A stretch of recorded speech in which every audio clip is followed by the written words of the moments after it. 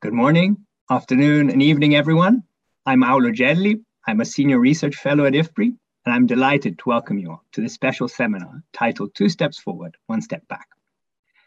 We have a stellar panel assembled for you today, a bit like the Marvel Avengers in the field of agriculture, nutrition, and health, who will be taking us on a journey reflecting across space and time on what it takes to make research relevant to and have an impact on development. It's a special seminar as it also marks the retirement of John McDermott. John needs no introduction, really, and we will get to know exactly what he's been doing over his distinguished career in his keynote presentation that will begin shortly. We will then have perspectives from a fantastic set of discussants who have accompanied John during key steps of the journey. In John's words, the people who are commenting have all worked closely with me, but there are many people who have. We're really hoping they will also offer the lessons and experiences on research for development issues. The idea is to have a discussion more about lessons and future implications, and not as an event about John McDermott, which is typical John style. But we would like to hear from you. To participate in our Q&A session that will follow the presenter's remarks, please submit your questions on ifpri.org, Facebook, LinkedIn, YouTube, or by using the hashtag AskIFPRI on Twitter. Now, without further ado, over to you, John, for the keynote presentation. Thank you, Aulo, and it's a pleasure to be here. So what you'll see in my virtual background are pictures from people and places that I've worked in over 40 years. And so that'll give you some context. I'm not speaking to the pictures, but you'll get to see some background. And I'll try and scoot over a little bit so you can see a bit more. Okay. And why research for development? So I started in development and I just had so many questions that I wanted to find out about what and how, that I got really excited about research. But then the development perspective has really shaped my research into what people need, what we need to do. And then, so it's made it much more practical than theoretical. So that's the kind of basis of where I'm coming from. Now, the first period I'm going to talk about is my time in development in Southern Sudan, and you can see some pictures here. This was a UNDP FAO rural development project, and it was for the Dinka communities that were affected by the construction of the Jonglei Canal. And it was meant to help them adapt and support and empower them, which was a rather difficult thing to do, as I'll describe. And this was one of the remotest areas, and still is, in Africa. And in some places here, people are living the way they did 10,000 years ago, but not many. It's changed rapidly in my lifetime. And so two lessons from this period for me. So one is on the technical side. So I came out as a young vet, and of course I was going to provide all these technical expertise to people, and they didn't really want them. But they were, one technical thing that we could do for them was rinderpest vaccine. And in the way we covered the kind of background vaccination and the type of vaccines we had, it was pretty clear that we couldn't actually eliminate rinderpest where we were or really meaningfully do that. And it was going to take a combination of all kinds of necessary things, logistics, institutional change, governance, as well as vaccines. Now, we're fortunate we have Jeffrey Mariner here, who can tell us what those different components are that made it work. And this is the great veterinary success of our lifetime, is the eradication of rinderpest. So Jeffrey can talk more about that. The other lesson was about kind of whose development is it? And the project was really set up to help the local people. And they wanted this. They knew they needed to adapt and they needed to figure things out. And their questions to me were never about technical things usually. They were much more about, how do we deal with the outside world? How do we look after our interests? That wasn't a thing that the development machinery was very good at doing. So we had lots of graders and bulldozers and trucks and vehicles, and they started to build houses. But the weaker part was the political economy, the governance, and how to protect the interests of these people and how they related to outside forces. And that's a common refrain everywhere, and one that we still haven't picked up, but it certainly piqued my interest, which continues to this day and has been highlighted in COVID, for political economy, governance. Can we at least put out some principles there and tracking things and figuring out how to help people? So that was my kind of initial experience. The next one was, I was very fortunate to work in the University of Nairobi. So it was a linkage program between my home university in Canada, the University of Guelph, and the University of Nairobi. And we were starting a postgraduate program in veterinary epidemiology and economics in the Department of Public Health, Pharmacology, and Toxicology. And I was a lecturer in the Department of Public Health, and then a lot of my colleagues from Guelph did come in for certain things, but I was basically within the Nairobi structure. And two lessons for me, this was a peak experience for me this time of life. And I think one of the things that was great was being in these Kenyan institutions and working with these Kenyan institutions gave me a real appreciation of how good they were, how they faced up to their challenges, how they adapt.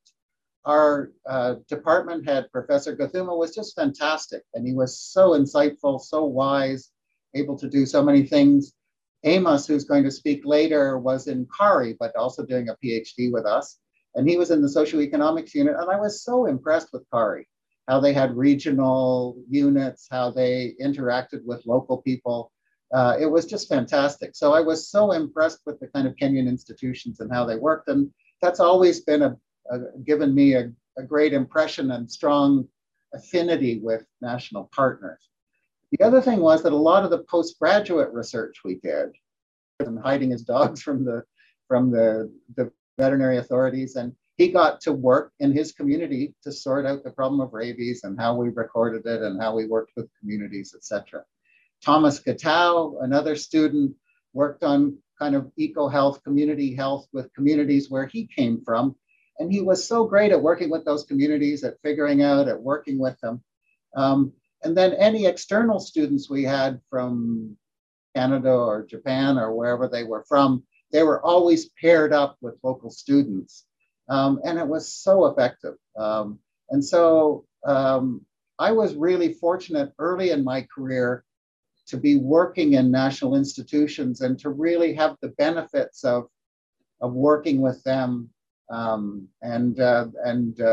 were really accepted in the community. It was fantastic.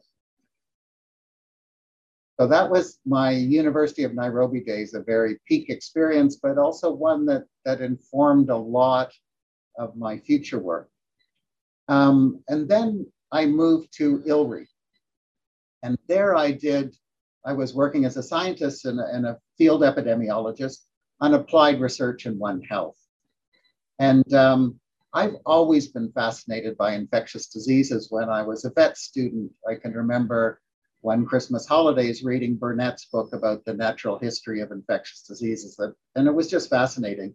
And I had the good fortune in my career to study under Calvin Schwabe, who was the original One Health, One Medicine person in the modern era, in the 20th century, I guess. And then his student was my mentor in Canada, Wayne Martin. And so I've had good fortune of working with fantastic people. And in ILRI, I had the good fortune of being on a team with Brian Perry and with Tom Randolph. During this time, we established many and varied partnerships with public health, with veterinary field services, with national research institutes. And my main lessons from this were that intersection between agriculture, food, and health was really important, because health had a very focused health agenda, and that the kind of the livelihoods perspective, the trade-offs for people's well-being were really added to by agriculture and food. I can remember going to my first meeting in WHO in Geneva, when somebody seriously proposed that we should ban the mixed farming smallholders in Southeast Asia, the rice, pigs, birds, fish, that had had basically been the cornerstone of the economy of Southeast Asia for centuries, because of avian flu. And I was just staggered by the lack of insights and kind of the need for cross-sectoral work. So that was a huge lesson for me. The second one was that the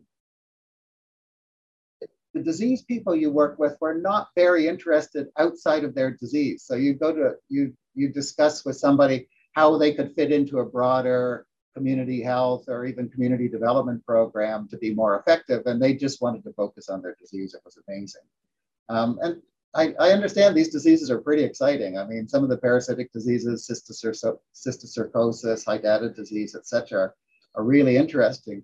But they affect poor populations, and it's a very complex thing. It's like we talk about stunting and nutrition. These are complex health problems related to poverty. And so this interaction of the sectors really was exciting for me. And I could see what agriculture and food and this livelihoods perspective could bring to health that they didn't have. And I moved into something completely different. So the next phase of my ILRI career, I moved up to management. So I went from being an ordinary researcher working in the field, and for some reason, the Director General at the time, Carlos Seri, decided that I was somebody who had a lot of potential. And I moved up to be the Director of Research and the Deputy Director General of ILRI. And I welcomed that because I really welcomed the ideas that Carlos had, and we were changing the research program and really putting a great more emphasis on management and different things. And so I really enjoyed and benefited from that experience. And you're going to hear some people that are going to speak to that, Jemima, Amos, Seganet. And I had two jobs at ILRI. That's why I kind of specified them before. One is the Director of Research, which is a job that I'm very well suited for and enjoy. And it was great because there was a big emphasis on team building, on mentoring of young researchers and helping them out. And so it was so much about building research teams.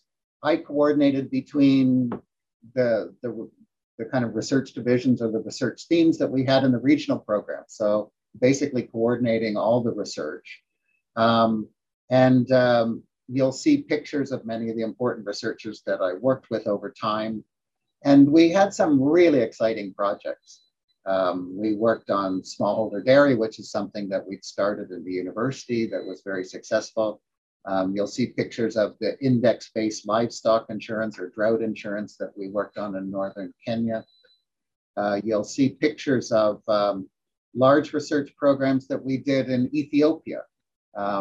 There was a lovely program called Improving Market Success for Ethiopian Productivity and Market Success for Ethiopian Farmers. And it was just so exciting, the interactions. That project really started because of the idea that the Ethiopian government had, and I think people in the CGIAR, that we needed to bring technologies that were developed by the CGIAR or in other places to Ethiopia. And it turned out that all the technologies that were taken up were ones that moved from one part of Ethiopia to another and had people that could speak to that. So it was just an incredible things. And one of my most satisfying things, I think, in the ILRI days was working with closely and mentoring current and future research leaders, and some of whom you're going to see today, and working on partnerships. Now, this was kind of mixed success and lots of lessons. And I want to talk a little bit about some of the public-private partnerships that I worked on, some of which were successful and some of which not.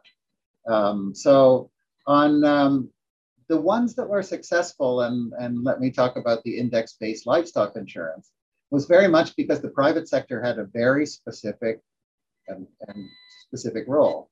So this is the CEO of the bank, and we knew what we wanted from the banks and they did their job. We knew what we wanted from the insurance companies, they did their job, and they knew what to count on from us. So it was very clear. I tried to do work on vaccine platforms. where we would take promising antigens and then try them against the delivery systems of many companies. That we could never get the companies to agree to share that, to look at it, despite all kinds of, I think, clever ideas for how to do it. And I worked laterally with food companies, and food companies are, I find, really tough to work with. And a lot of times they only want to work with us on snack food and things like that, not necessarily unhealthy and nutritious foods. Then the other job I had in ILRI was a very important job, but one I was much less qualified for. And that was the deputy mayor of ILRI, I call it. And it was much more challenging because it required a lot of work on infrastructure, on rules and regulations, on reporting and things like that. We took on a huge project, and Seganet can talk more to this, called Biosciences East and Central Africa. And it was a lab platform where we basically refurbished the whole laboratory infrastructure of ILRI. It was a $30 million project linked to research and capacity development. And I was uniquely unqualified to do this, I would say. But there's always a saying that it's better to be lucky than to be smart. And during this period, I was certainly lucky. And so I managed, for all the things I couldn't do, to find super people who could do them. So we had the construction project, and we had a man called Ash Randev who did it, and he worked closely with me, and I helped him navigate and empower him, but he did an amazing job. Then we had Seganet, who ran the research and capacity program, and she ran the BECA basically, and I couldn't have done that, but she was fantastic, and she can tell you what she did and what she saw. We had all kinds of things on health and safety that had really kind of eroded, and I'm sure they're eroded in most CGR centers, that we had to bring up to speed as part of the refurbishment of the labs and stuff like that. And we had a wonderful person, F.A. Kiamba, who did that. And then we had to report all these things, which was just a nightmare. And Gabriel Persley was a person who worked closely with us to get all that done. So just a fantastic experience. So many people that helped me out, and it really taught me about delegation. And maybe I learned a bit of that out of desperation and survival rather than anything else, but it's much more effective, I can tell you, to have a great team of competent people working on things. So that's a huge lesson for me. And but also, I guess I found this very stressful. I mean, there was 1,000 things that could go wrong on the construction, the partnerships that were very challenging. But it was great, and it all turned out well. I mean, I couldn't believe the construction project went on time, on budget, and gave them great infrastructure, which is used today. And Seganet can talk more about how that worked, but it was a stressful but rewarding period for me. So then that brings us to the final stage in my career, which is the Agriculture for Nutrition and Health, which I've been doing for the last 10 years based at IFPRI. And as you can see from my past, kind of the intersection of agriculture and health and public health is something I love, something I'm passionate about. And so I was delighted to be able to move into this program because it certainly fit my research interests, my research passions. And so it's always great to do something you're passionate about. And while we were developing the A4NH proposal, ILRI had worked closely with IFPRI. And so I had worked closely with Marie Ruel in developing the proposal, and worked closely with Schengen Fan, with Marie, with Rajul Pandya-Lorch, with Maximo Torero in developing this. So I really respected and liked the people in IFPRI that I was going to be working for. And the other bonus was it allowed me to leave my deputy mayor job behind, because now I just got to I was the director of research for a program. So that was also good.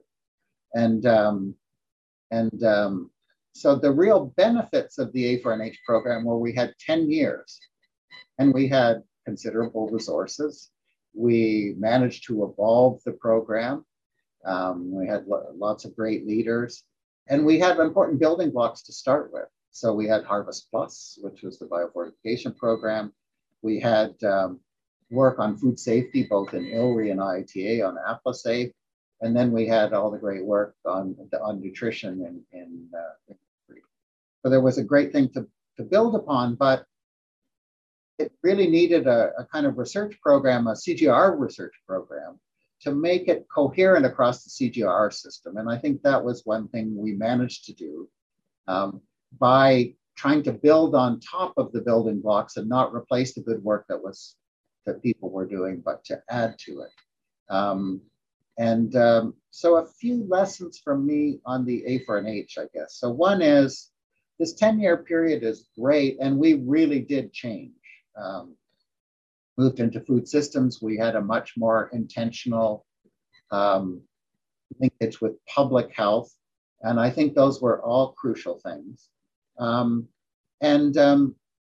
so the ability to adapt as the world is changing so quickly is great, and we were able to get out in front of a few things like national food system transformation that are of great interest now, but we've been working on them for 6 years, and you'll hear from Inga Brouwer on that, and you'll hear from the links with public health from Jeff Wackett. And I had a great deal of freedom with my management committee in working on A for an H, which I'm grateful for. So once we got our program approved and we basically followed it, how we did it was left up to us. So a great thing was to manage the institutional partnerships. So as we learned, we had a smaller group of core institutional partners who really helped us to manage the program and took on CGR program-wide roles. And then we just had specific roles for a broader group of CGR institutions who wanted to work on specific things, but weren't necessarily committed to building the program. And then we were able to bring in 2 powerhouse institutions from outside, Wageningen University to lead the food systems, and London School of Hygiene and Tropical Medicine to co-lead the One Health work with ILRI. And so that was fantastic as well. And I also had a lot of freedom to recruit people and to entice people to come. And that was fantastic. I have a fantastic kind of management group and who really looked at performance management, who were really serious, who really helped manage. And I think they buffered the researchers and helped them to get their work done. So I'm very thankful to them. And one of the big contributions, and this is from Nancy Johnson, was we were very intentional about how we were working with partners and how we might help them, the so-called theories of change. And I think in the CGR I've been very frustrated that I don't think this is done right. We still worry too much about accounting and attribution and not as much about strengthening our contribution to what critical people do. And so Nancy was great at kind of contribution analysis, working with researchers in terms of what it took to get things done. And that was, I think, a real strength of ours. In our work on food systems, I think I was so happy that we started with a focus on national food systems and what we were going to do in 4 focus countries. And Inga will talk more about that. And we managed to stay consistent with the fact that we focused on national actors. And we had a nice meeting last week where leaders in the country spoke about how the national food system transformation worked for them. And of course, food systems are dominated by the private sector. That's work that's still in progress, important work, but ones we need to figure out. And so that will continue. But you can see for me, it's been an exciting personal journey. I have been so lucky and so fortunate to work with so many people in a very intimate way, being able to interact with them, being able to support them in the great work that they've done. And that's so important, I think, in research management. And these people have made the program. And it's been a wonderful journey for me to do that, with lots of twists and turns on the way, including COVID at the end. And I've been grateful in some ways because COVID is the thing that we're predicting a pandemic like this that would happen. But it's not been nearly as much fun as it was before that for all kinds of people. And that's not, and obviously lots of people have been badly affected, but it's been an excellent learning experience. And I really appreciate the perspectives that we've been able to bring from agriculture, food, economics, public health. It's been a great journey and a great group of people. So thank you, Aulo, and back to you. Thank you, John. That's really a wonderful journey and wonderful presentation, and really given us such a flavor of your very of your journey. And you know, in the next session, we have two discussants that will focus on one topic that you've touched on, the topic of political economy of development. We first have Dr. Amos Omore, who is the regional representative for Eastern and Southern Africa at the International Livestock Research Institute, based in Tanzania. Amos was one of John's first PhD students in veterinary epidemiology and economics at the University of Nairobi. After he finished his PhD, he joined ILRI to work on smallholder dairy, and later on, when John joined ILRI, they worked together on this research area, primarily in East Africa. After Amos, we'll have Dr. Jeff Mariner, who's currently a research professor in the Department of Infectious Disease and Global Health at Tufts University in the US. Both Jeff and John have conducted research on issues affecting pastoral communities in East Africa. Jeff was one of John's PhD students in veterinary medicine at the University of Guelph. Later on, their paths crossed again at the ILRI, where they worked together on avian flu. So over to you, Amos. Thank you. Thanks a lot, Aulo. John's presentation has rekindled nice memories. Let me start with our work of interaction at the University of Nairobi. I count myself fortunate to have been part of the epidemiology and economics program that John championed at that university. Great lecturers in Kenya, and lectures in Kenya, foreign students, lecturers coming from the University of Guelph as well, field work, both in Kenya, and coursework at the University of Guelph, great interactions. I got hooked to interdisciplinary research at this time. And I've been working across disciplines with national partners and the communities since then. And I'm happy to see this is becoming more common. I think the pioneering work under the University of Nairobi program influenced my secondment then from the Kenya Agricultural Research Institute to ILRI, where we pursued similar interdisciplinary research with the Kenya's Ministry of Livestock and many other partners that influenced a much needed pro-poor dairy policy shift in Kenya. A lesson here was that managing interrelationships across vested interests is a very important step for getting research evidence into use to influencing outcomes and policy change. Policy processes can be quite chaotic, as we learned during that period. Nonetheless, this kind of integrated research for development and focus on influencing outcomes has continued to date at ILRI and under the CRP livestock that is being led by ILRI. Other programs too. I see these approaches now, being very firmly embedded in the new One CGR initiatives. So it's certainly very relevant. My main reflection on working with and supporting national partners, research and development partners, engaging with national institutions, private sector as well, for desired outcomes is that it is easier said than done, but it is the right thing to do. It's challenging, but exciting.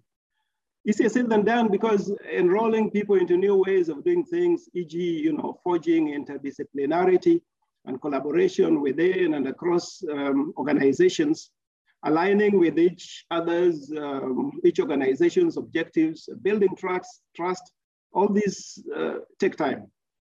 Science results often create winners and losers, as we saw in the Kenya dairy sector, and the losers will often fight back or resist the change. This is perhaps the reason for the one step back in John's presentation. The question is whether we see a role for ourselves in reclaiming or forestalling the backward step.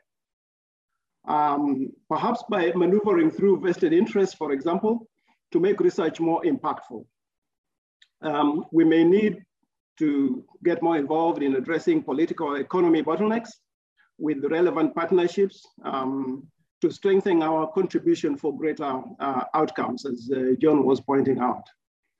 For example, investing more in partnerships for influencing, perhaps, with organizations, civil society, lobby groups, perhaps to advocate for the sort of outcomes that we wish to see in terms of getting our research to be more impactful. Perhaps also going beyond influencing to directly engage in, development projects, perhaps, through advising. I mean, we may not lead those kind of projects, but we could get more directly involved in advising on their implementation. Whatever we do, I think we should be alive to the fact that science is but a small part of the overall change that people and their politicians want. Politicians, because they've got great influence and often have, may not have the kind of long-term view that science research normally takes. I think John's heroism here is in pushing for outcome-oriented research. And I think this has few parallels. He repeatedly talked about thinking outcomes at the onset and asking who cares. I recall one of ILRI's annual program meetings when John was ILRI's director of research, had this as the main theme. Who cares? We should perhaps be asking this question more often. Over. Wonderful. Thank you very much, Amos. Jeffrey, over to you. Yeah. When I first met John, I think it resonated because he was a researcher that really understood development. His time in Sudan, which was really out there, I think, really, as he pointed out in his talk, taught him about how Africa worked and what was really needed. My own career, I was very much addicted to rinderpest eradication, let's say. The first thing I heard about leaving vet school was development of a thermostable rinderpest vaccine, and I was asked to work on a project, and I got very much intrigued by that and spent a couple of years, and we developed a thermostable rinderpest vaccine. And then I came out to Africa to put it in production. And at that time, I thought I'd made the magic bullet, and this was really going to straighten things out. And when we got the vaccine available, I found that people weren't really ready to take advantage of the vaccine. They didn't want to use it in ways. I mean, now you didn't need four-wheel drives. You could travel by bicycle, or the farmers could vaccinate. But there was all kinds of hurdles to making this happen. There was vested interest. People, they used rinderpest to justify purchasing the vehicles and having per diem allowances. And this conflicted with their personal agendas. So what I found was, it was how people worked together. And it was, institutional agendas, institutional structures that needed to be reformed before the thermostable vaccine could do its job. So I spent about the next 10 years learning about this. So the vaccine development took 2 years, getting it in use took about 10 years. And in the course of that, we started working with community-based animal health workers, actually empowering the farmers in remote areas to vaccinate. And they were great at it. And when we first got good results from that, I thought everyone would embrace it. But no, actually the veterinary services were very much threatened by the process.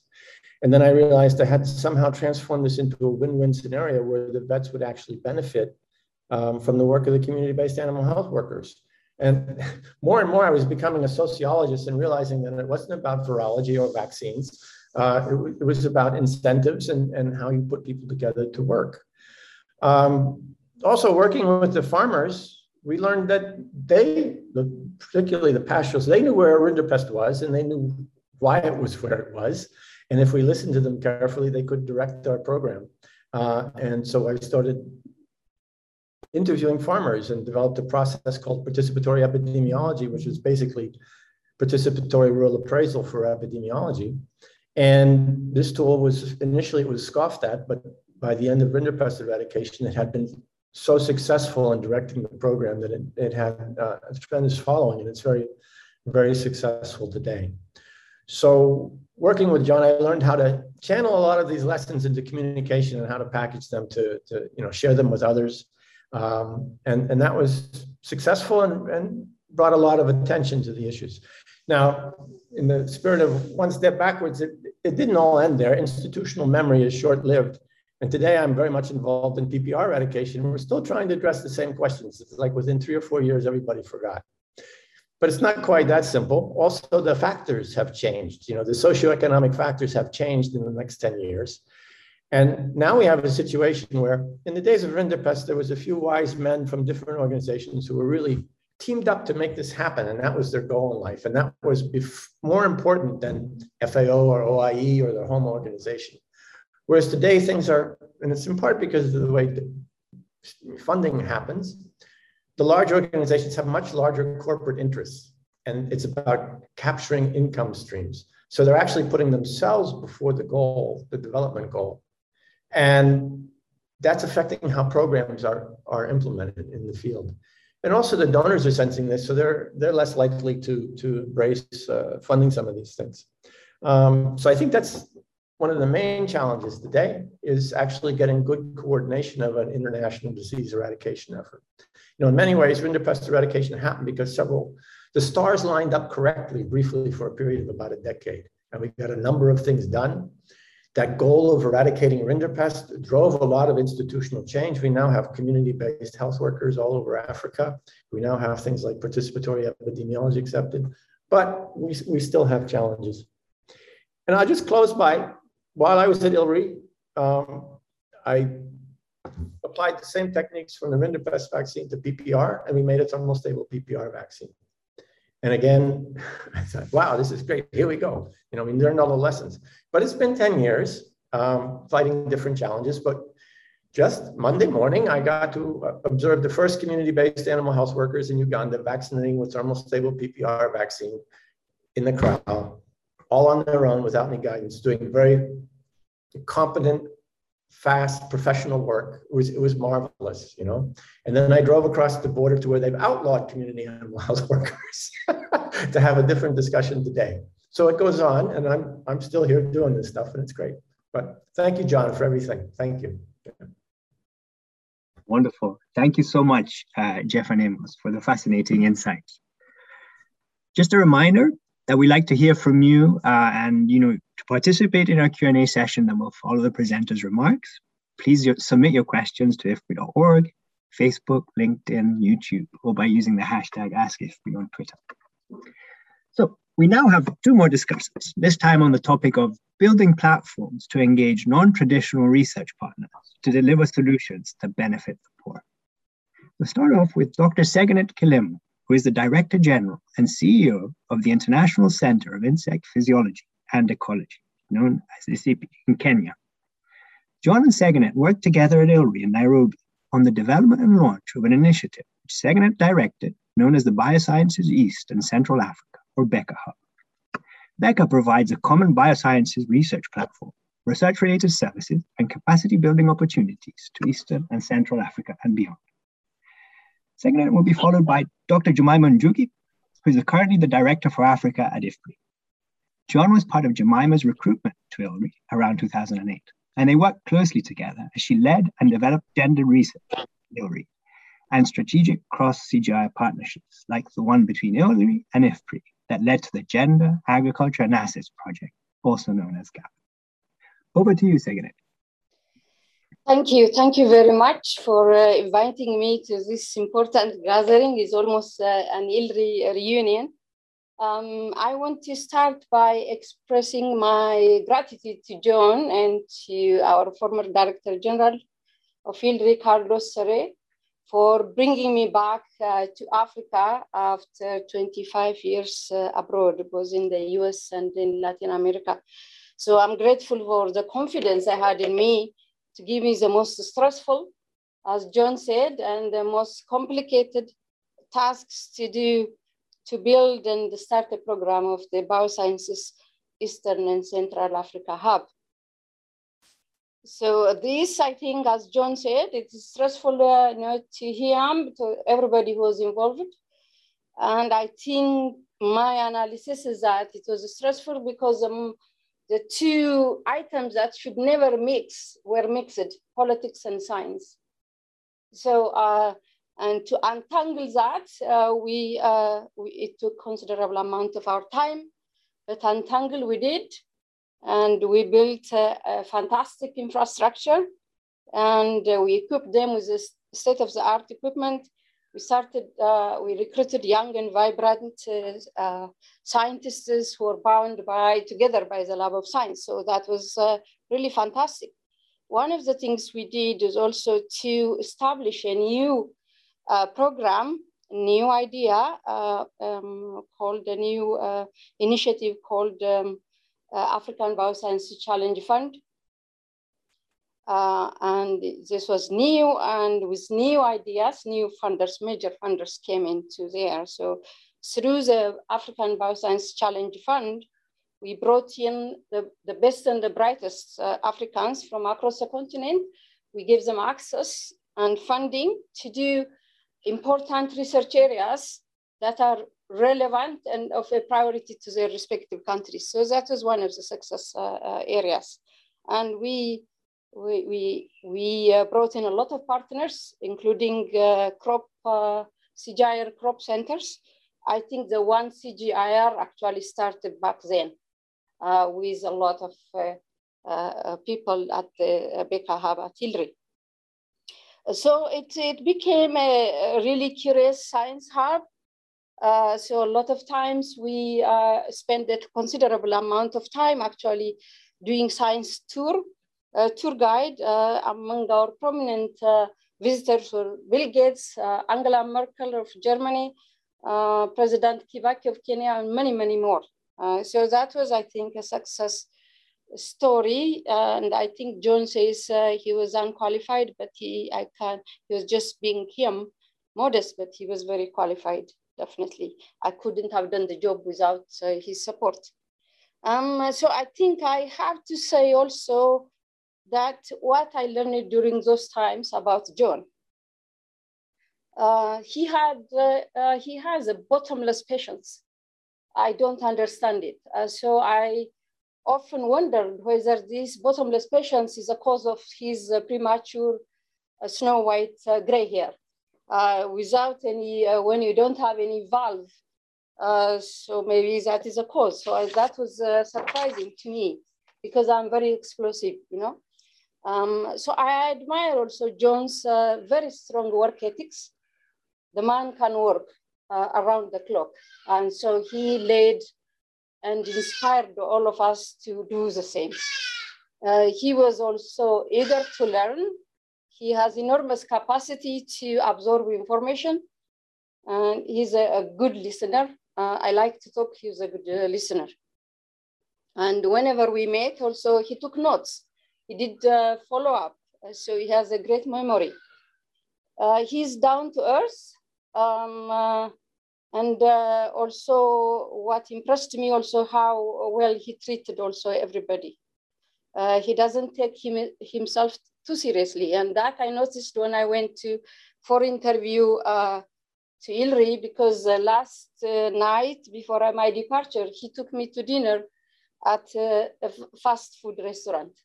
So that is a simplicity of John. So I think also, I want to also share that John is also a devoted family man, which I appreciate, who lives his faith.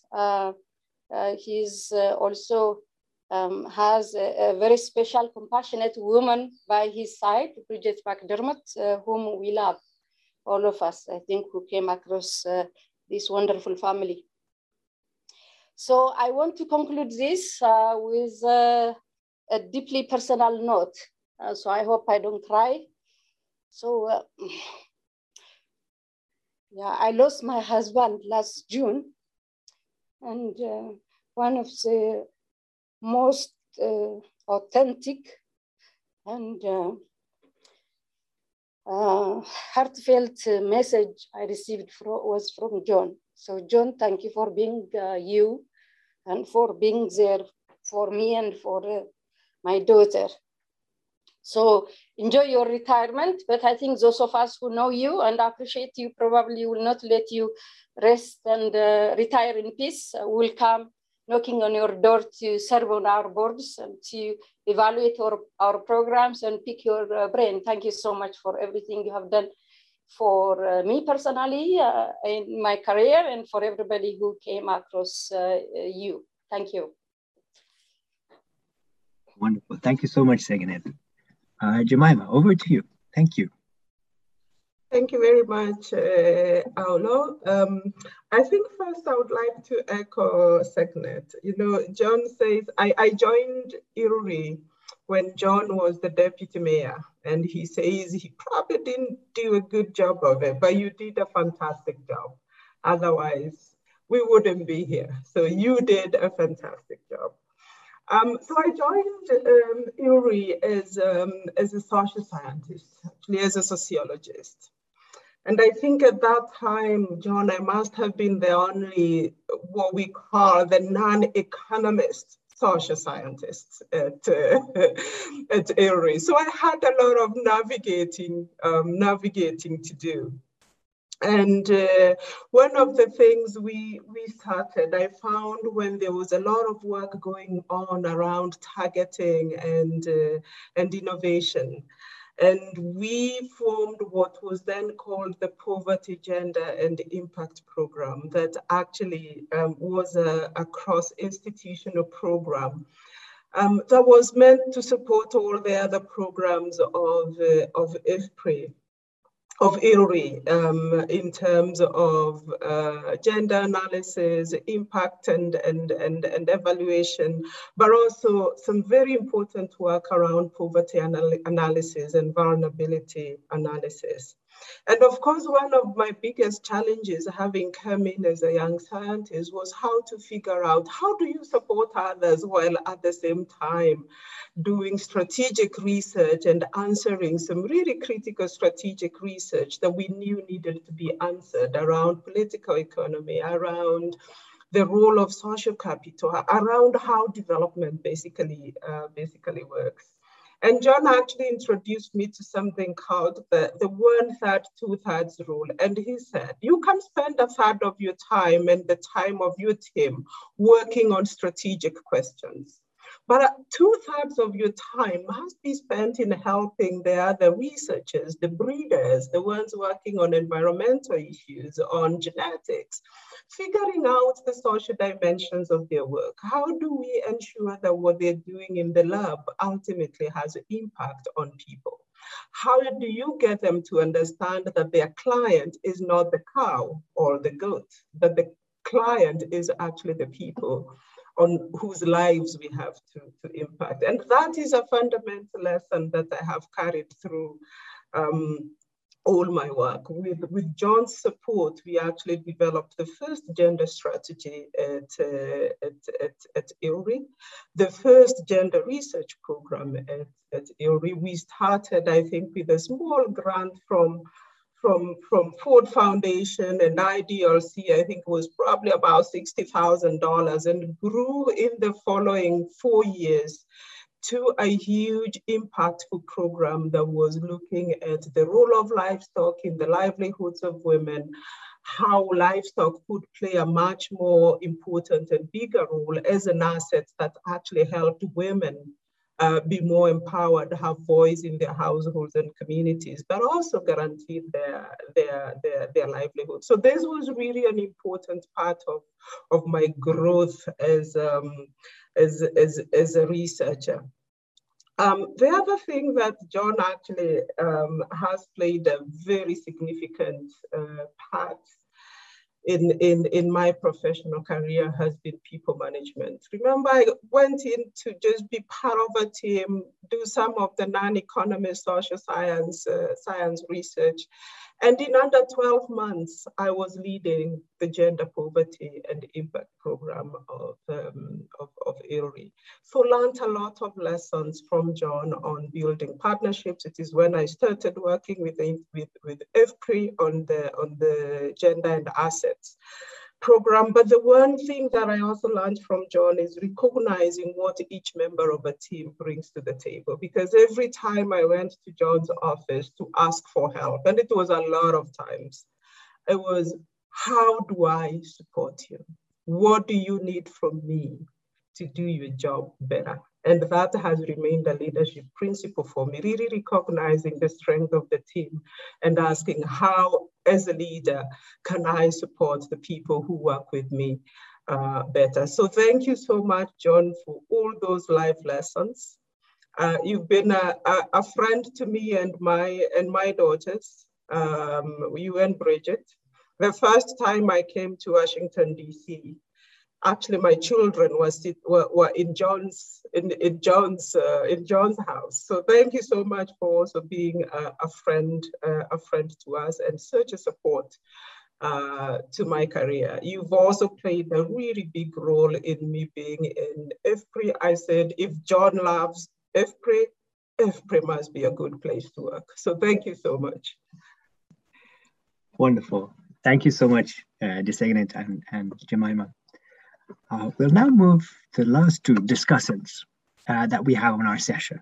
We have be talking on the topic of agriculture, nutrition, and health agenda setting, including building partnerships and identifying research priorities. We'll start off with Dr. Jeff Varghese, who is based at the London School of Hygiene and Tropical Medicine, where he provides support to a number of ongoing programs linked to the London Centre for Integrative Research on Agriculture and Health, known as ELCIRA, which he continues to chair. This includes the A4NH flagship on improving human health. Jeff and John, along with Sunita Kadiyala, hatched an idea that grew up into the Agriculture, Nutrition and Health Academy, now a global community of 4,400 interdisciplinary researchers, practitioners, and policymakers from 145 countries. And I have Dr. Inge Brouwer, who's Associate Professor in the Division of Human Nutrition and Health at Wageningen University in the Netherlands. Inge and John first met when she joined what was then called the Independent Advisory Committee for the first phase of A4NH.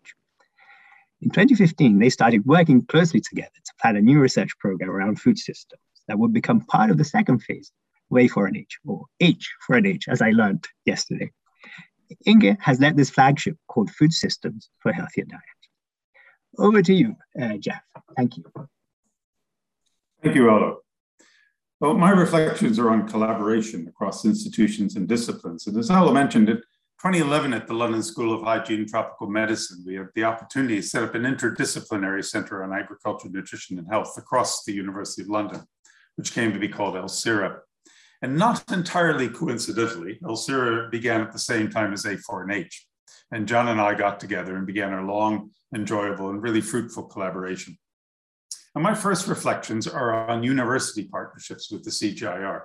Now, I have to confess, I have a 35-year programmatic relationship with the CGIAR, always as an external partner, starting in 1986 with the biological control of cassava mealybug, but only in the last decade from an academic perspective.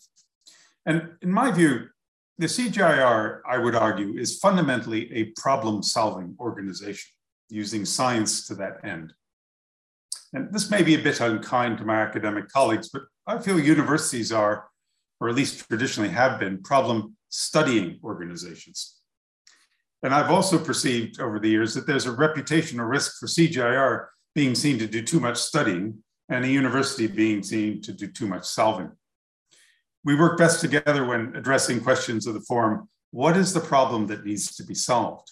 And for instance, working with A4NH in the early teens on identifying the research gaps in our understanding of how agriculture affects nutrition actually helped to provide the basis for creating and funding of the ANH Academy, through which we created this remarkable global research community. Another reflection is on interdisciplinarity, a feature of both ELCIRA and A4NH. It has its challenges. Very good disciplinary researchers are reluctant to step out of their comfort zones for speculative projects with scientists and other disciplines. Agriculture and health is a perfect example. And I considered myself in ELCIRA to be lucky if I could get an established researcher in either sector to spend 10% of their time working on an interdisciplinary project. Over time, working together with A4NH, we learned that one of the best ways to achieve this was through jointly managed PhD postdocs free help, but which required that each disciplinary partner had made only a modest exploratory commitment to the beginning of a relationship, and also helped to train a new researcher capable of working, unlike his or her supervisors, across disciplines. Perhaps the greatest challenge has been engaging the public health research community in collaborative research on agriculture with the CGIAR. John was really keen on this. It was a big job, and I think we made some progress. We at least got our first Wellcome Trust grant to work on, the relationship between getting rid of malaria and increasing rice production in Africa. Coming from agriculture, my first shock in actually entering the London School was discovering how heterogeneous the health research community was. Medically inclined researchers focused on diseases. They had a very different approach to health research than people working on nutrition. The former might see agriculture as the problem, the latter as the solution. And I feel we're still coming to grips with the fragmented aspect of our health partners in the agriculture-health relationship. Finally, public health research is also well-funded in contrast to agriculture research. And I like to think that in agriculture, our perpetual search for research funding is one reason we explore exciting interdisciplinary initiatives, looking for new investment that might come with new ideas. And I think One Health is a perfect example of that. But even if we can get the attention of well-funded public health researchers, their priorities are often different. For instance, seeking to recruit top AMR researchers from public health into our program in A4NH, I was really challenged by their argument that their capacity to do research that would quickly save lives through reducing AMR was much greater if they directed that research at improving hospitals than improving farms. Nonetheless, we did get some converts, some joiners, and I think achieved a lot. A4NH has done remarkably well in bringing together centers, external academic partners, and disciplines to develop tools and solutions for agriculture, nutrition, and health. And it took determined, clever, and patient leadership, and that's precisely what John delivered.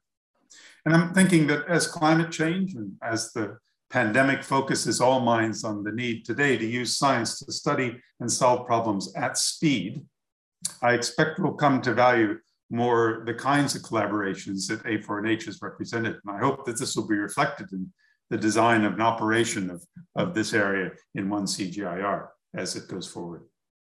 Thanks. Wonderful. Thank you very much, Jeff. Over to you, Inge. So I would first like to express our appreciation that John invited Wageningen University to join the McDermott table, I would say, to work on food systems. As you indicated, Aulo, that we started around 2014 with the discussions on developing a research program. And I would like to share with you 3 or 4 learnings or reflections on our collaboration.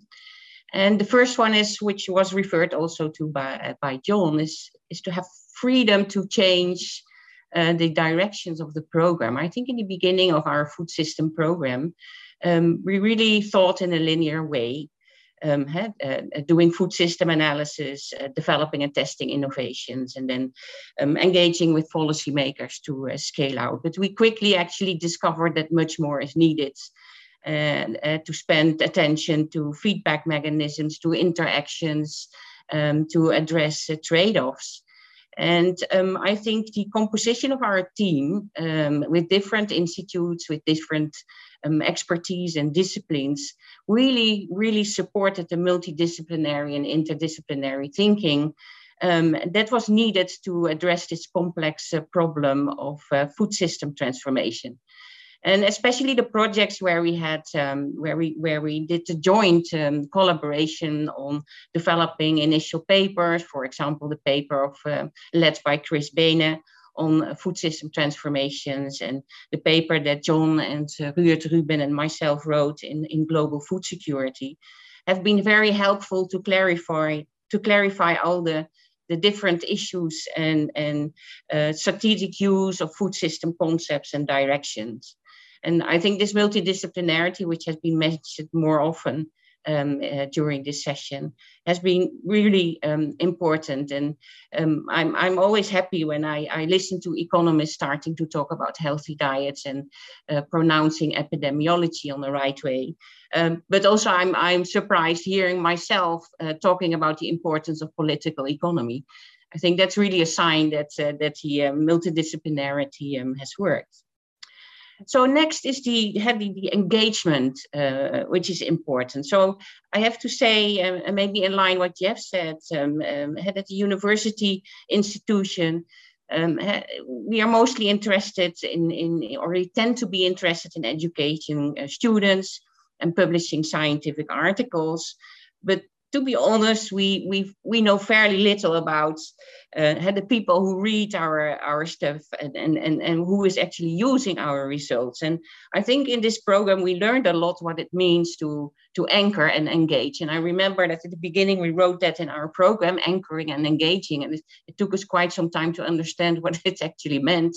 And what kind of activities were necessary. And in this case, the presence of our partners in the countries and the collaboration with the key local institutions actually appear to be crucial to address the country-specific problems and to develop unique ways of partnerships proactively.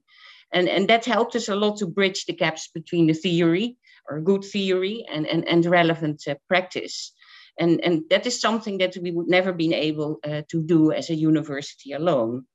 And I also realized that this local embeddedness needs sufficient resourcing.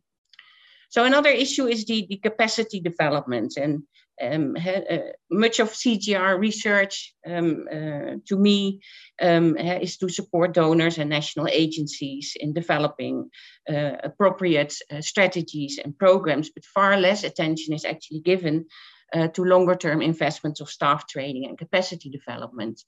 And through your leadership, John, we have been able to build in a considerable component of this staff training, and through engagement of local PhD students, country training, a workshop, the MOOC that we developed, and of course the contribution we could give to the ANH Academy, which was a really inspiring weeks we had in the last years to collaborate with young people. And we shouldn't underestimate how important it is to have a collective learning with young people, to safeguard the interest in the future, in future research on food systems. So it requires a new type of scientists that are capable to conduct interactive and critical system analysis. And I think we have been able to address that in our program. And of course, we should further support that. So a last one is on the private sector, and maybe we can continue to discuss about it. We had high hopes in the beginning to collaborate with private sector, especially the informal sector, but it appeared to be quite difficult to get appropriate partnerships in the interest of private sectors to come with business propositions that are not competing with their other interests. And I think, as you rightly said, it's work in progress. And we should continue to discuss how to do that better. So thanks a lot, John, for your work, your friendship, and your work stimulating us to be ambitious, but also to not forget reality in the countries. Thanks. Wonderful. Thank you so much, India and Jeff. And this comes to a close, the set of discussions that we had planned today. And I think we've covered an incredible amount of breadth and depth that really encompassed the experience that John sort of embodied. And in some ways, you've given us a primer of what it takes to set up a program like this. So I hope the 1CG sort of hats that people are wearing sort of will reflect this in the coming years. So before opening to the Q&A, we'd like to give John an opportunity to respond to these wonderful comments so far. So over to you, John. Thanks. And the personal comments mean a lot to me, but I won't discuss those. So a couple of things that have arisen, I guess. So Amos mentioned about who cares, and I've moved on from that who's going to do something. And to me, that's that's people in the countries. They have to own, they have to lead these things, and that's who it's all about. And whether that goes slow or fast, Amos, I think, described it very well. That's where the action is. And related to Inga's point, then that's where the capacity is. And it's, Jeff and others highlighted institutional capacities, there's individual capacities, how you bring those together, how institutions work together, the political economy. Those are all important questions of getting things done and who's going to do it. So I think that's critical. One thing that's come up out of COVID, I guess, is that when you get this massive disruption that cuts across sectors and where sectors need to work together, I think it's highlighted the problems of sectors not working together, and maybe that problem will stimulate us to do better.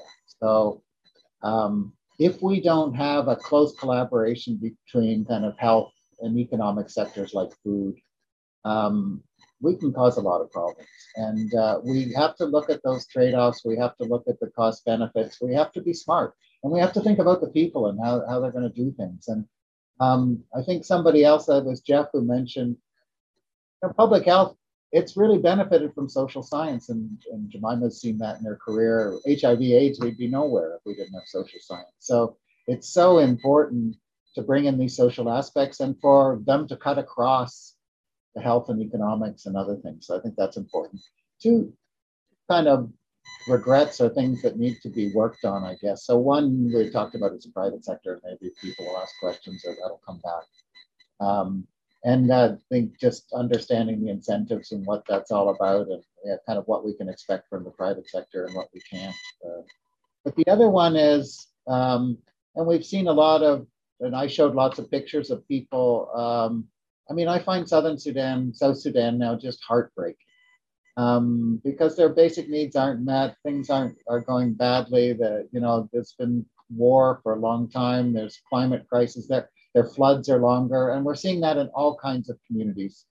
So how we really need to get our act together. COVID's brought this out as well, to help the basic needs of people in tough places, in fragile communities. And that's going to require a partnership that hasn't really taken off between the humanitarian sector and the development sector in a longer term perspective. So those are just a few reflections to add to the things I heard from people and think about what comes next. Wonderful. Thank you very much, John. And now we open the floor to some really great questions that could come through from you. Let's start off with a question from Mesker Mwaktola from the Ethiopian Policy Study Institute. How can your research address the low-level participation of women in research and in research content from developing country perspectives, like in the context of Ethiopia? Who would like to take this one? Sure, Jemima should take that. I can take that, and because this is something we are seriously thinking about and have been thinking about for a long time, because and there's a couple of strategies that we know work that need to be scaled. First, we know we need to create opportunities for young women all the way from education opportunities, because if we do not ensure a transition from primary school to secondary school to university to postgraduate studies for young women, then we are not going to do that from a scientist level. So there is a lot that needs to be done all the way from the lower levels of education to ensure transition. The second part of it has to do with our institutions and the biases that are sometimes inherent in those institutions about the capabilities of women as scientists, whether as biologists, as engineers, and so on. So there's a lot of institutional work to be done to remove some of those biases, but also to make our work environment conducive to young women, to make sure that funding, research funding, is going to projects that are led by women, including young women. So and then there's the societal barriers that we are constantly dealing with about society's perceptions and removing some of those norms and biases. So programs like mentoring programs, I've been a member of the board of the African Women in Agriculture Research and Development for many years. mentoring programs, leadership programs for women, so that they are also able to negotiate the institutional landscape, especially the research institutional landscape is really, really critical. So we need to start scaling some of those programs. We need to start institutionalizing them, but there's also a lot of personal change that needs to happen to us who are leaders of institutions, who are leaders of programs, in terms of how we actually make intentional efforts to get women, and especially young women, into research. Wonderful. Thank you so much, Jemima. I'm going to follow up with a question that's somewhat related, and this comes from an anonymous user.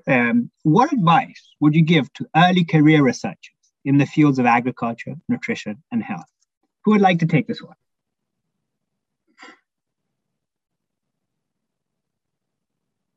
I can start, I guess, because I get asked that question a lot. I think the first one, I mean, people are going to change careers and do different things over time. Follow your passions. And I think if you're really passionate about something, and you'll learn and change and adapt, but be passionate about something. And often the thing to be passionate about are people. Who are the people we're serving? Who, yeah, what can we do for people? And I admire the young generation for being like that. Then I think finding mentors, finding people who can support you, finding people you can learn from. That's always been important for me. So many people have helped me along the way in different stages, but especially at early stages. So those are, I guess, two pieces of practical advice. Be passionate and find some people who can help you navigate. John, wonderful. Thank you so much. Let me just piggyback on that one to ask you another question, okay? If you're entering your career now in the 2020s, what topics in agricultural research for development would excite you? This is directed to you.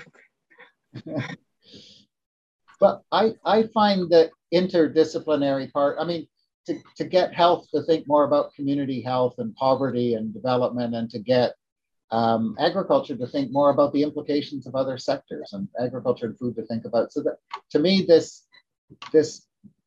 and you know, it's not a question of transdisciplinary or somebody doing a little bit of each discipline. We need great researchers from different disciplines and bring them together as teams to do things. I guess that's, to me, a high priority. The questions will come up and evolve pretty quickly. I think the other thing is to always look forward.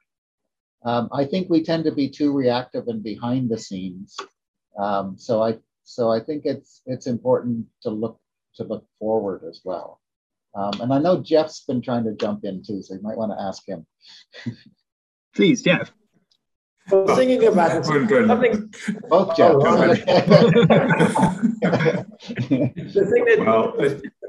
I had a thought of the first question when we were doing ELSERA and later with A4NH collaboration. We had a lot of pushback from our students and postdocs who said, "Why are you teaching us to be interdisciplinarians? There's no jobs for interdisciplinarians." We really had to rethink that. And what we decided in the end, with their help, was that we should train ourselves in agriculture, nutrition, health to be really good at our discipline, and then train ourselves to be really able to understand and talk to people in other disciplines and respectful of their perspectives, which could be very different, whether it's a social science or economic or animal health or agricultural one. So that idea of becoming good at the advice of being a really good specialist and then making the effort to understand other people in other disciplines with mentors and other opportunities like that seem to be what actually has proven to be the most successful for us. Thank you very much, Jeff. Anybody would like to add to this? Yeah, may I? Yeah. I think what was different for me was I latched onto the development goal. Rather than wanting to be a type of researcher or carry out a type of research, I was really interested in eradicating rinderpest.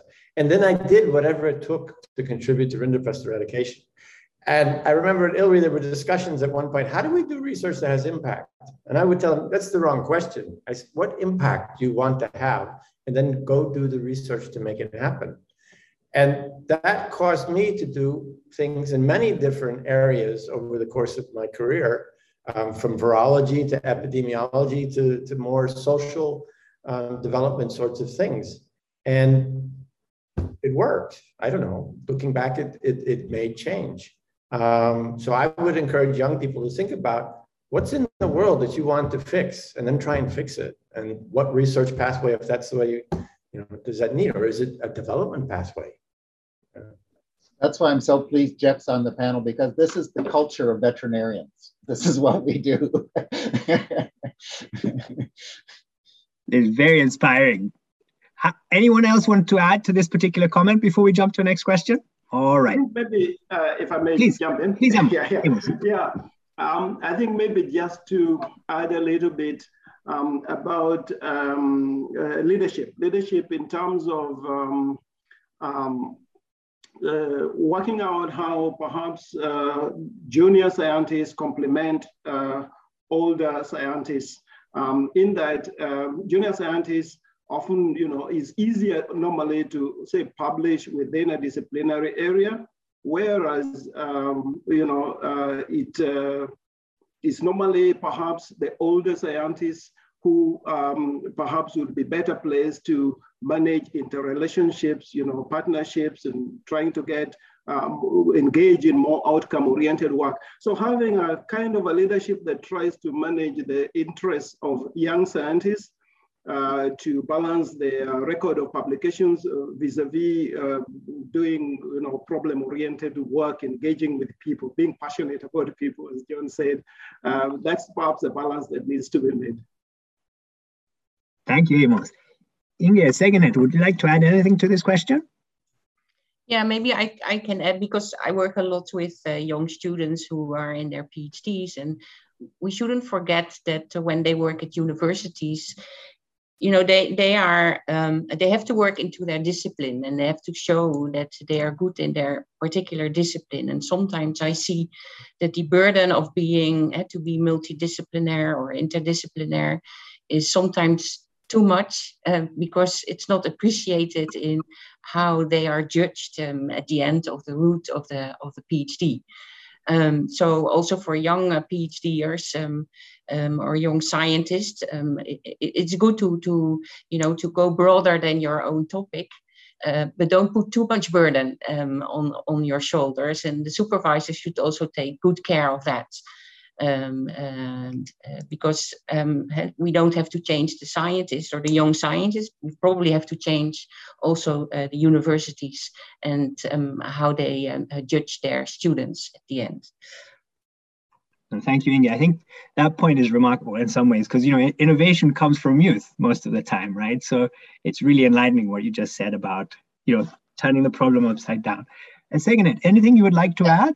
Yeah, let me add. I think this pandemic has shown us that our lives literally depend on science and on research.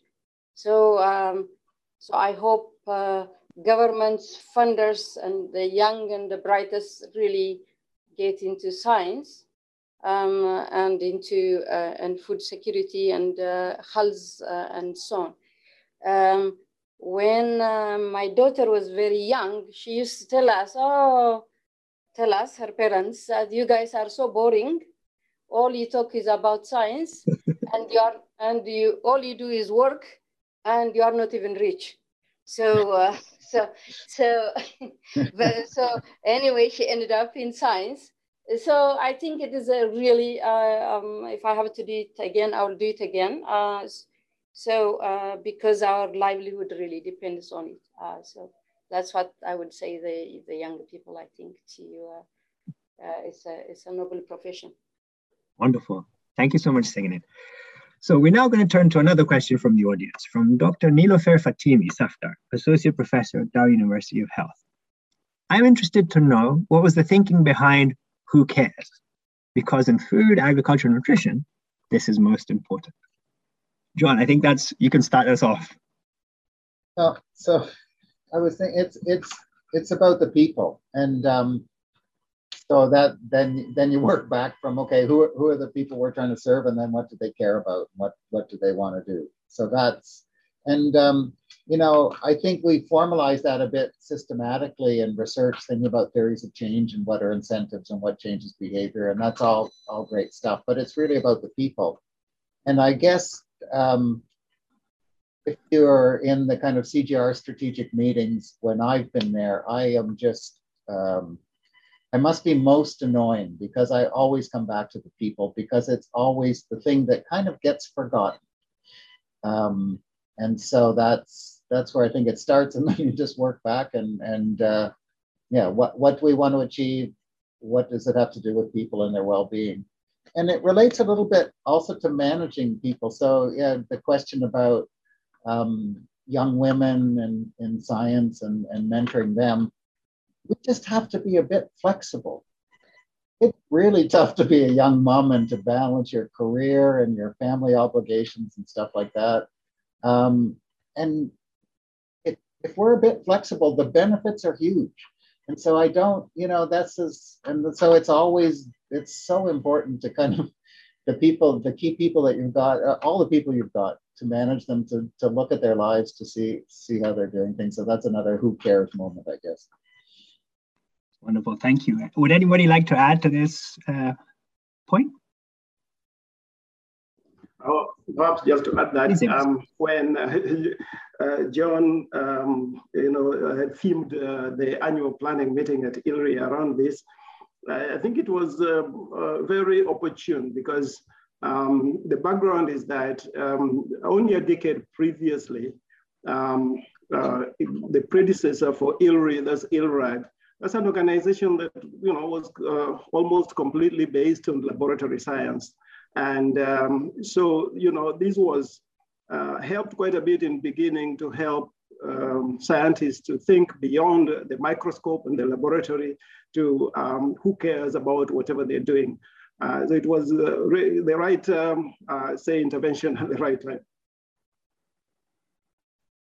Great, thank you, Amos. Would anybody like to add to this? All right. Let's move on to the next question from Brad Gilmore, Canada, Morelia Consulting. And Brad asks, could you talk more about science communication and alliance building? Efforts promoting evidence-based choices suggest lay folk still struggle with this. Who would like to take this? I know Saginaw touched on this, but anybody volunteer? I think it's a really important question because And there's two parts of it. So there is the science communication. How do you communicate complex issues in ways that they influence change in behavior? And that's a whole area of work in itself. I remember going for a 1-year fellowship myself to actually just understand how do you use the power of stories, how do you use the power of communication to actually translate some of these complex things to things that people can relate to on a day-to-day basis. So that's one piece. But the second piece also is what John said earlier, that if you're focusing on research that actually serves issues that people are dealing with on a day-to-day basis, that interface between research and people's lives that gap starts to narrow because they start to see how research is responding to the issues that they deal with or they're dealing with on a day-to-day basis. So we can talk about climate change, for example, in terms of skipping to a 1.5 degree, or we can talk about climate change using the lives of the real stories of people that have been affected by climate change to sort of bring home the point that we need to do something and do it urgently. So I think what I'm trying to say, it's both an outcome, but it's also a process of how we do research and how we identify how research responds directly to impact on people's lives. And that starts to narrow that gap between science and people. Yeah, and I'd really support the stories part, but I think there's also a kind of trust and transparency challenge between science and the public. And that's come out big time in COVID. And So one of the things that I've found that really reassures people somehow is if we come with a little bit more humble perspective that we're learning, that we don't know all these things. This is our thought process. This is why we strongly believe in certain things, other things we're trying to learn about. Instead of just being experts to say, wear your mask, don't wear your mask, do this, do that. That can have a huge thing, and it works in all kinds of political economy and governance, this idea of trust and transparency and who gets trusted. And we really need to work on that because as science is absolutely vital, and I'm delighted to have that's been the focus of my life. But if it doesn't turn into outcomes and impacts, then I'm, I'd be so disappointed. And I think, this learning culture rather than expert culture, I think really reassures people that, and using trusted leaders and all kinds of other stuff. But we really need to think about that. Wonderful. Thank you, John. And I took a bit of time, but the $1 million question arrived from the audience too. Okay, this one's for you, John. As we move to the one CGIAR, any pointers on how to ensure that we remain effective and outcome-oriented with and through our partnerships? 1 minute before we hand over to you. Okay, so 1 minute. I think trust your researchers, help them build teams, support them, empower them. They'll exceed your expectations. Don't try and control them. give them support and free rein and trust them. They'll be great. Thank you. We've recorded these words. So wonderful. Thank you so much to the panel. So without further ado, let me hand over to Joost Swinnen, the Director General of IFPRI. Thank you. Thanks very much, Aulo, and thanks, John, and the panelists.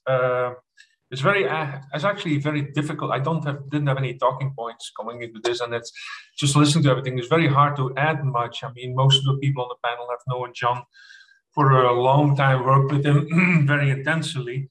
So I was just listening and drawing lessons for us for going forward on this thing. And one of the things that kept coming back was that social science is critical, political economy is critical, and this actually mostly from people who started off not being social scientists themselves. So I think that is really important. I mean, of course, I don't need no convincing, but for taking it forward, I think for people who do need convincing, this is a really important lesson.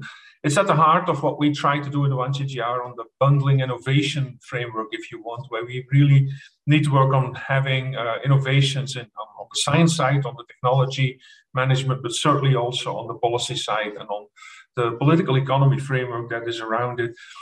In a way, COVID-19, which we experiment today and where John and I have done a lot of work together on and thinking about, it's in a way, it's a quasi-natural experiment, if you want. I mean, economists until quite recently could not do experiments like other scientists could, or not, or most social scientists couldn't. I mean, Jemima referred to it as the non-economic social sciences. I'm going to quote her on this. It was an interesting tip. Anyhow, so recently we've done some work with Esther Duflo and Abhijit Banerjee on RCTs, etc., but not on a large scale. And so then if you have shocks to the system, it really learns you lessons about how the world behaves, how the world reacts. The fall of the Berlin Wall was something, the opening of China, etc., but also I think COVID-19. And the lessons are, I think, very much in line of what the theme of the session here today. It's the 2 steps forward, 1 step back, actually. I think some of what has been achieved is quite remarkable, but some of it is not. I noted from what Jeff Mariner said he said, well, it took 2 years to develop the vaccine. It took 10 years to get them to use it, get people to use it.